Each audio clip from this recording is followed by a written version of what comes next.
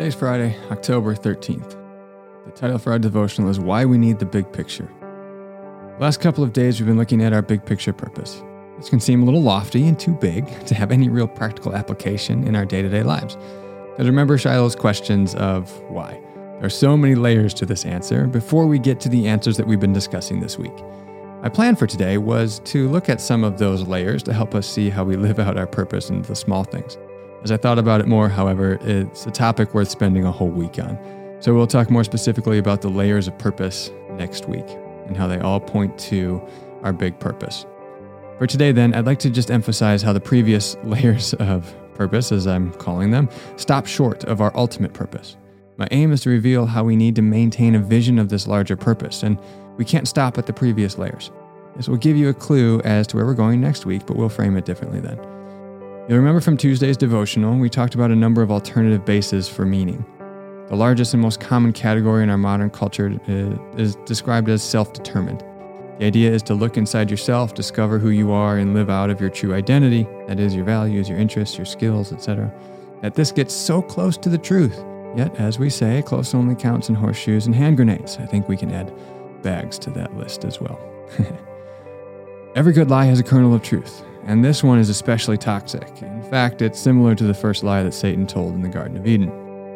So this big picture category, self-determination as our basis for meaning. Our true purpose is not self-determined. It's God-given. It is true that we should find out who we are and live according to it. However, the lie is that we look inside ourselves to find out who we are.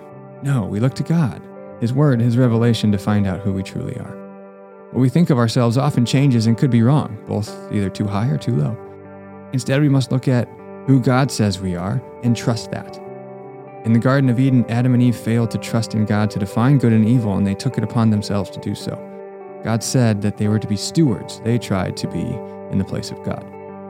The sad reality is that we humans will never be satisfied while looking in ourselves to find our purpose. We will only be satisfied when we find it in God. And so let's look at some of the areas where we tend to find our purpose in when we look inside of ourselves and see how those are just insufficient. Happiness. When we look inside ourselves to find our purpose, we find happiness most often as our ultimate aim, a purpose in life. As we said on Tuesday, this leads to a hedonism and doesn't actually lead to happiness because this is too small a category for our purpose. Instead, when we let God define our purpose, we find in Scripture that He satisfies us, and in Him we find joy. Galatians 5:22 says, "But the fruit of the Spirit is love and joy." Remember, the fruit of the Spirit is that which the Spirit of God produces in us. So God wants to produce joy in His people. Psalm 16:11 says, "You make known to me the path of life. You will fill me with joy in your presence, with eternal pleasures at your right hand." We're looking for happiness and joy in the wrong places when we're looking in ourselves. It's only to be found in God. John 15:11, Jesus tells His disciples, "I have told you this so that my joy may be in you and that your joy may be complete." The irony of life and the human experience is that God wants to give us joy, but we don't find it by looking in ourselves and pursuing it there. It's only truly found in God, in His purpose that He has for us. The second one that we talked about is love. Another alternative is family, remember? But the more basic purpose to pursue when we look at family and find purpose in family is love. Next week, we'll talk about how love is a layer or a step towards our ultimate purpose, but it's not sufficient to describe our full purpose, and here's why. 1 John 4:8-10 says, "Whoever does not love does not know God, because God is love. This is how God showed His love among us. He sent His one and only Son into the world that we might live through Him. This is love, not that we loved God, but that He loved us and sent His Son as an atoning sacrifice for our sins." Back to John 15, verses 12-13, we read, "My command is this, love each other as I have loved you. Greater love has no one than this, to lay down one's life for one's friends." So in those two verses, we've seen that God defines love. God is love. And John says this is how we know what love is, that He sent Jesus among us.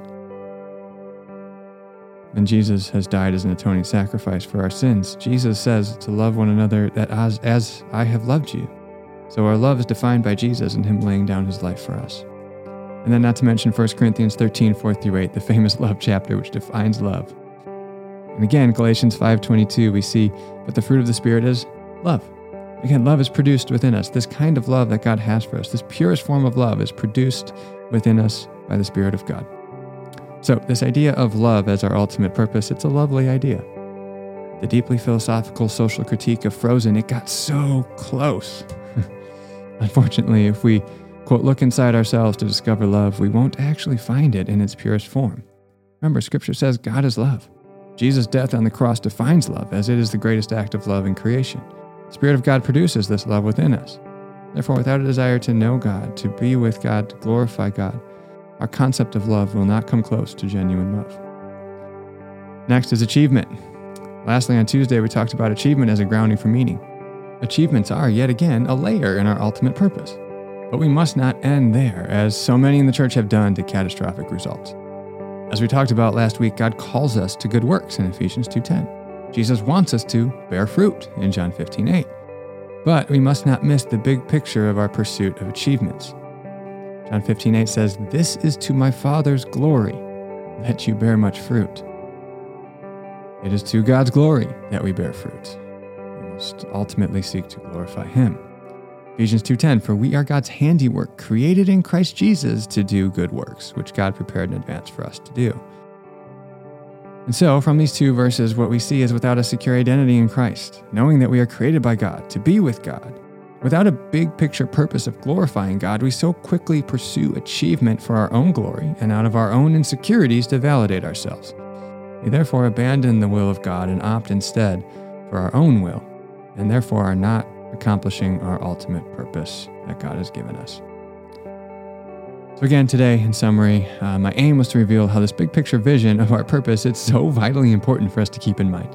It may not seem applicable in everyday life, as there are so many layers between this and our initial questions of why. We don't often think about it in our day-to-day, and that's okay. If someone asks me why I'm going to take a shower, I'm not going to say to glorify God with my body, right? That's a little much. It'd be a little ridiculous. But I must ultimately have a sense that this is why I do what I do. Without this ultimate meaning, we will so quickly get off course, chasing a lesser purpose, living for a lesser purpose than we were truly designed to live in. Our ultimate purpose, you'll remember from the New City Catechism, is to know Him, love Him, live with Him, and to glorify Him.